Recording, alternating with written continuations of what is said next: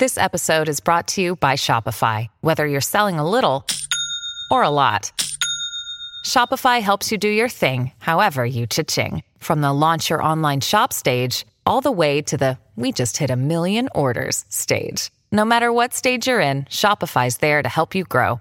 Sign up for a $1 per month trial period at shopify.com/special offer, all lowercase. That's shopify.com/special offer.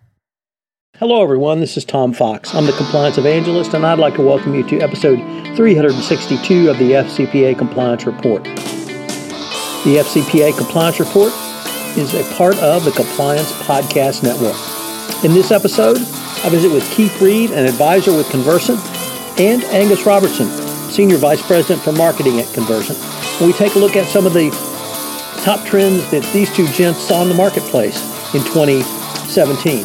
These trends include data privacy, whistleblowing in social media, global legislation around anti-corruption and anti-bribery, big data and analytics, the continued delineation of compliance versus ethics, and employee engagement and behavioral economics in compliance programs. It's a fascinating exploration of what has occurred over the past year and what the marketplace is communicating to service and product providers that they need going forward. I'm pleased to announce this episode of the FCPA Compliance Report is sponsored by Conversant. The FCPA Compliance Report is a part of the Compliance Podcast Network. Hello, everyone. This is Tom Fox, and back again for another episode of the FCPA Compliance Report. Today, I have with me Keith Reed. Keith is an advisor to Conversant, and also Angus Robertson. He's the Senior Vice President for Marketing at Conversant. And we're going to have a conversation that, frankly, I've wanted to have for some time. And it is 3 trends that these gents have seen over the past year, really sitting from the vendor perspective in the market. Lots of people come on my podcast and talk about legal trends, compliance trends, but I rarely have the opportunity to speak with 2 top-notch folks from the vendor side of the equation. And I think it's important for the compliance practitioner to understand these folks have a broad remit, so they see trends in a different light than someone who perhaps is doing the day-to-day work of compliance that a compliance practitioner would do. So, gentlemen, with that introduction, welcome, and thank you so much for taking time out of your very busy holiday schedule to visit with me. Absolutely, Tom. Pleasure to be here. So I guess I might start off with just throwing out a couple of topics and seeing really where you guys see these. And I'm going to have to guess that one of the biggest topics is around data privacy, data analytics, and data, all forms of data, its uses and its protections. Certainly from where I sit, a lot of people are talking about that. From where you guys sit, what do you see? It's interesting. You've hit the nail on the head. Data privacy has really taken off. That's what I've certainly seen over the last year. It's interesting. Patrick Quinlan, our CEO, was in France talking to some customers and so on, and he said that every second sentence involved data privacy. So that gives you a measure of how data privacy is developed. I think some of this is born out of the forthcoming GDPR, the General Data Protection Regulation, which becomes law in May, right across Europe and so on. But I think there's lots in the press about loss of data and so on, and a whole host of drivers that have really moved data privacy up front and center. That's my take in a nutshell. Yeah, I completely agree with Keith. And just to provide another perspective, one of the other key trends we've seen around data this year from a technology perspective is around how to manage and run an effective ethics and compliance program. And at the end of the day, it's a combination of people, process, and technology. So there are a lot of conversations we've had with our customers and also just leaders who have effective compliance programs. There's a big focus on being able to understand what data they need, how to collect that data, how to classify that data, and then how they can actually visualize that information and make decisions around that information and even then drill down to the details that data represents.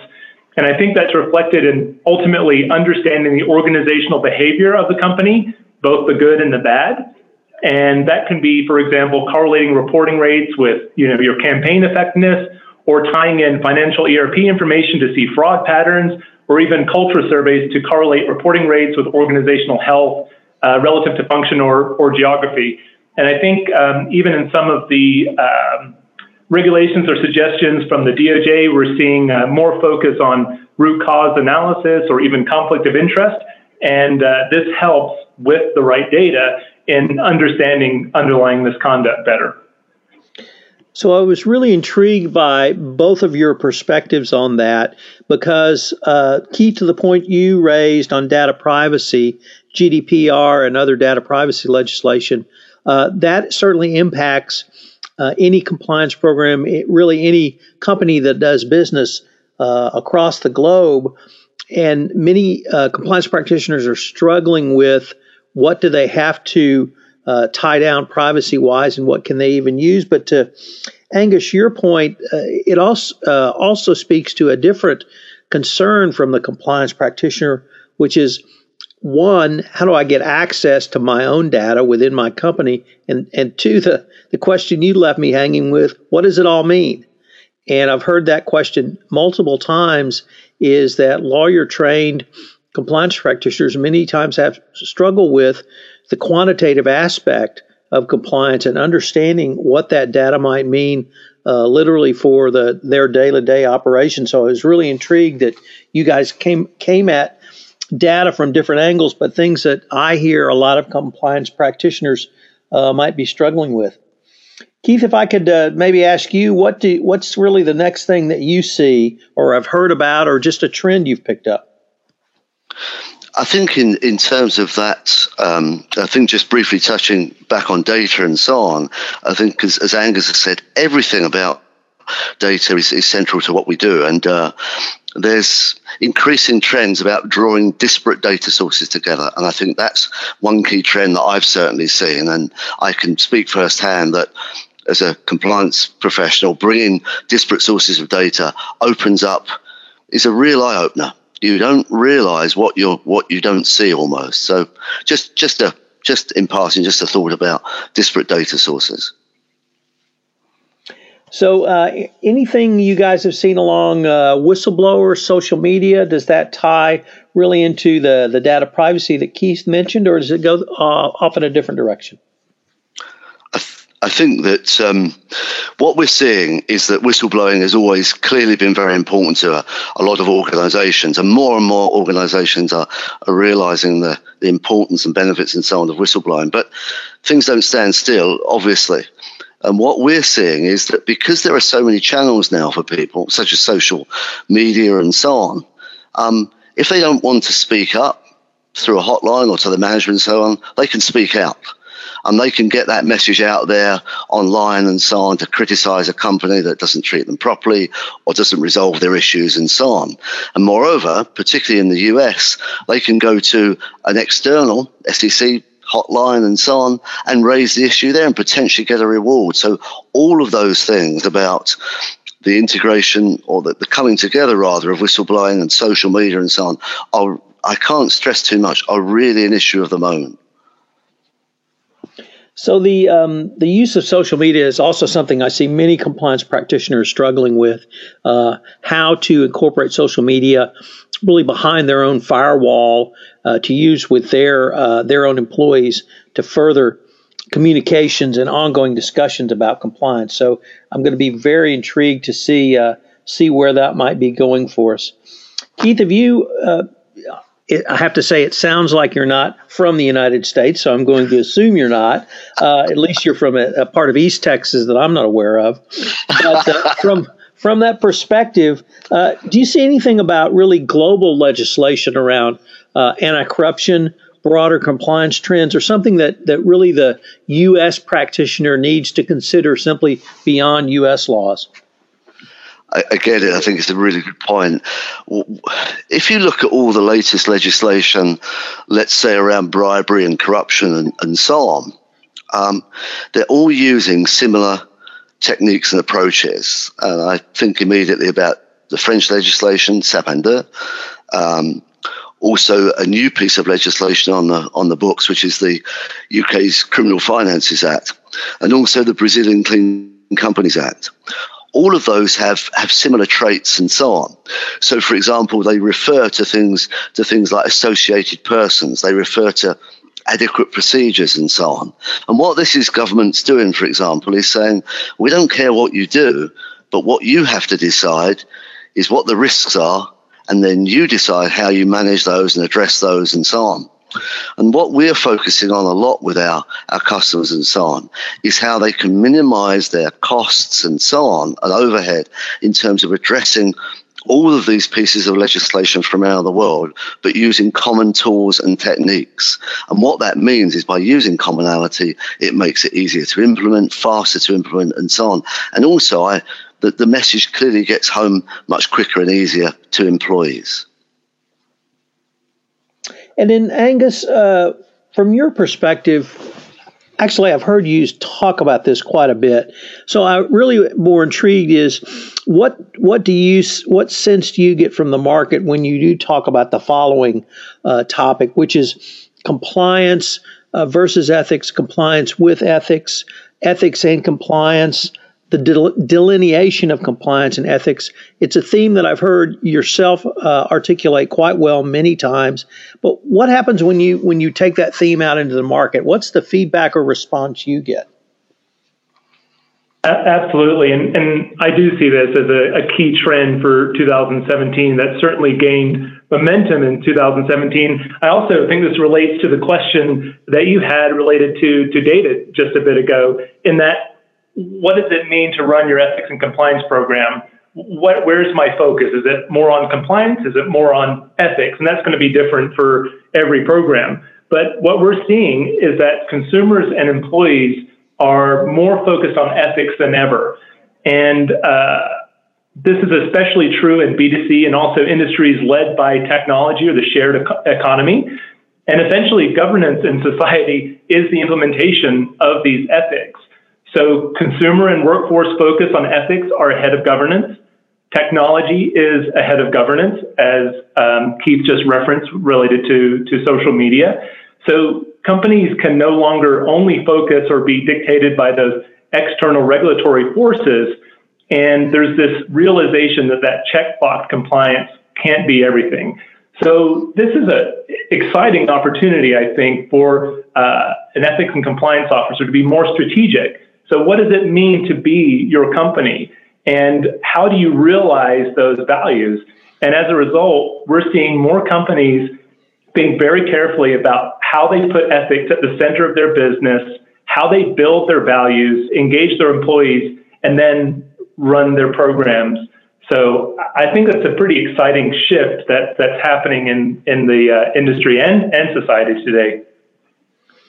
You know, Angus, I'm really intrigued by that point, really for several reasons, but primarily as a lawyer coming out of the general counsel's office before I started doing compliance. My job was to protect the company, and it was to try to engage in essentially defensive behavior if a problem arose.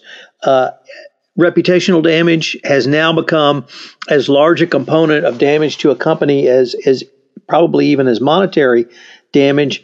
But you're really not taking it from that perspective. You're not taking it from the defensive perspective. You're actually taking the discussion about ethical behavior as a business differentiator and a way for companies to reach out to their consumers. I mean, you hit it right on the head, B2C, where consumers want to do business, purchase products from, and engage in commerce with companies that have a more well-rounded ethical program. Did I understand that correctly? Exactly. I mean, there's no doubt, based on surveys and data that we're seeing, that consumers, especially younger generations, and also employees, they pay more for companies they believe are ethical and provide ethical products and services.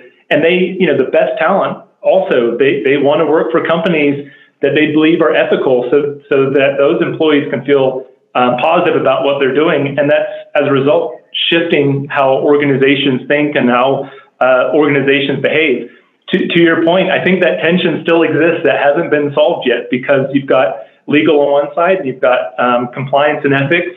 And so how do you make sure that your firm is protected and not exposed to liability, while at the same time having the opportunity to understand what that root cause was and have a mechanism for addressing it and remedying it?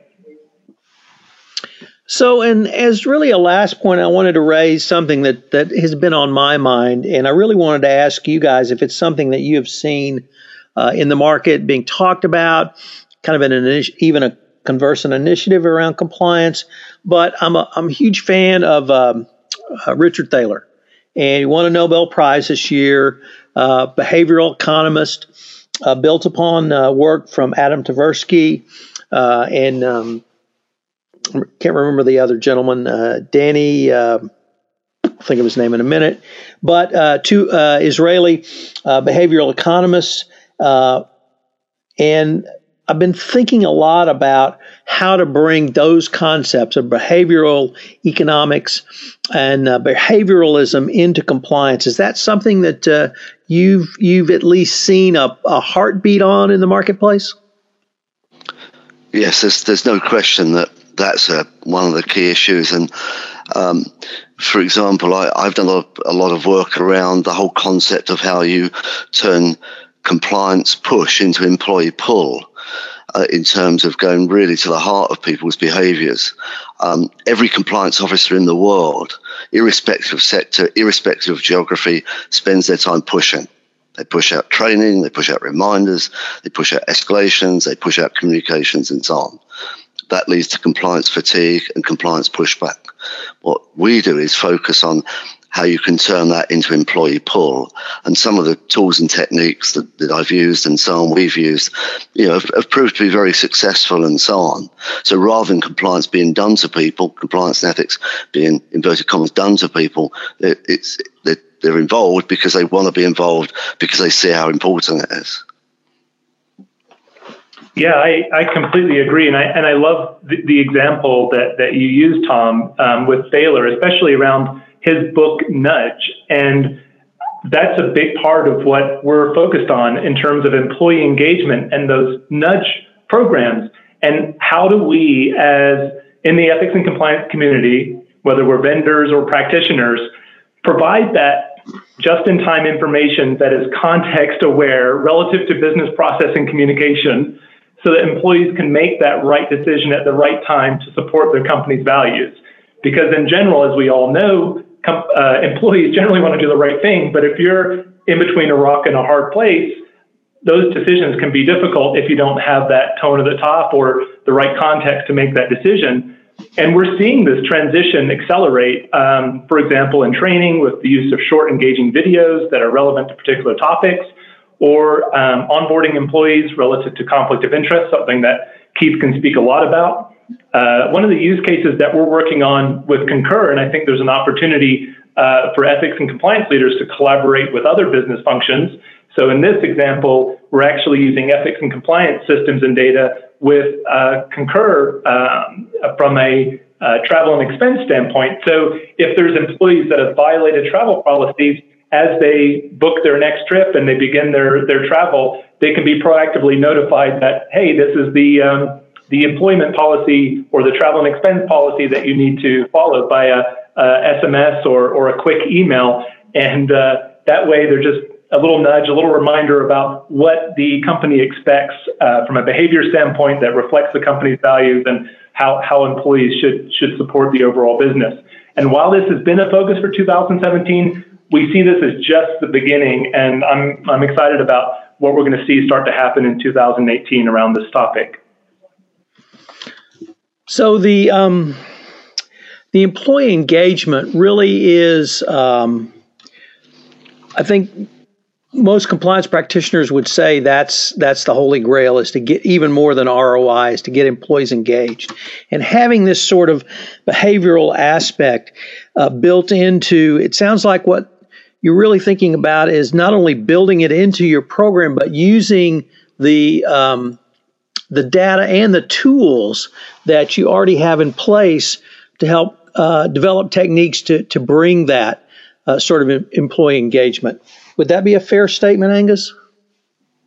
Yeah, definitely. And you've seen this happen in other industries, such as with technology, such as marketing automation tools for campaigns, or even in the customer success space with Bain and Net Promoter Score, or NPS, and really putting the organization in place to hear the voice of the employee and surface that information relative to the decisions that the C-suite is making, but then also put the organization in a position to react responsively and constructively to that employee voice. And there you start to get that holy grail. So we're really excited about some of the technologies that can be applied to do that. And we're seeing companies, including our customers, really start to work more closely with their employees and think about how they can engage their employees, not just from an awareness standpoint, but from a responsiveness standpoint as well. So the other Israeli economist that I was trying to think of is Daniel Kahneman. But what brought me to this area was the book by Michael Lewis, The Undoing Project, where he talked about those two gentlemen, and he did also discuss Thaler, and Thaler's Nobel Prize, I think, really crystallized my thinking that it's something that we need to bring into the compliance field. So I'm going to be very intrigued to see what you guys see in terms of what the market trends may be for really 2018 and beyond. Unfortunately, gentlemen, we're near the end of our time, but I wanted to thank you both. I've been visiting with Keith Reed, an advisor with Conversant, and Angus Robertson, the Senior Vice President for Marketing at Conversant. We've been talking about some of the top trends that they have observed over the past 12 months in the market, and I look forward to continuing our conversation in 2018, gentlemen.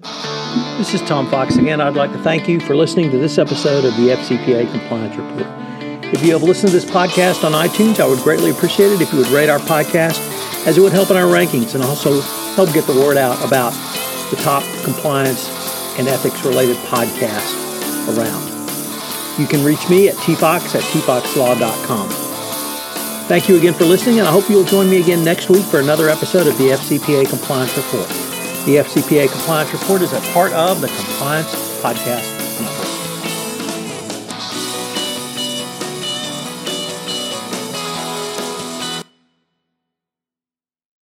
This podcast is a part of the C-Suite Radio Network. For more top business podcasts, visit c-suiteradio.com.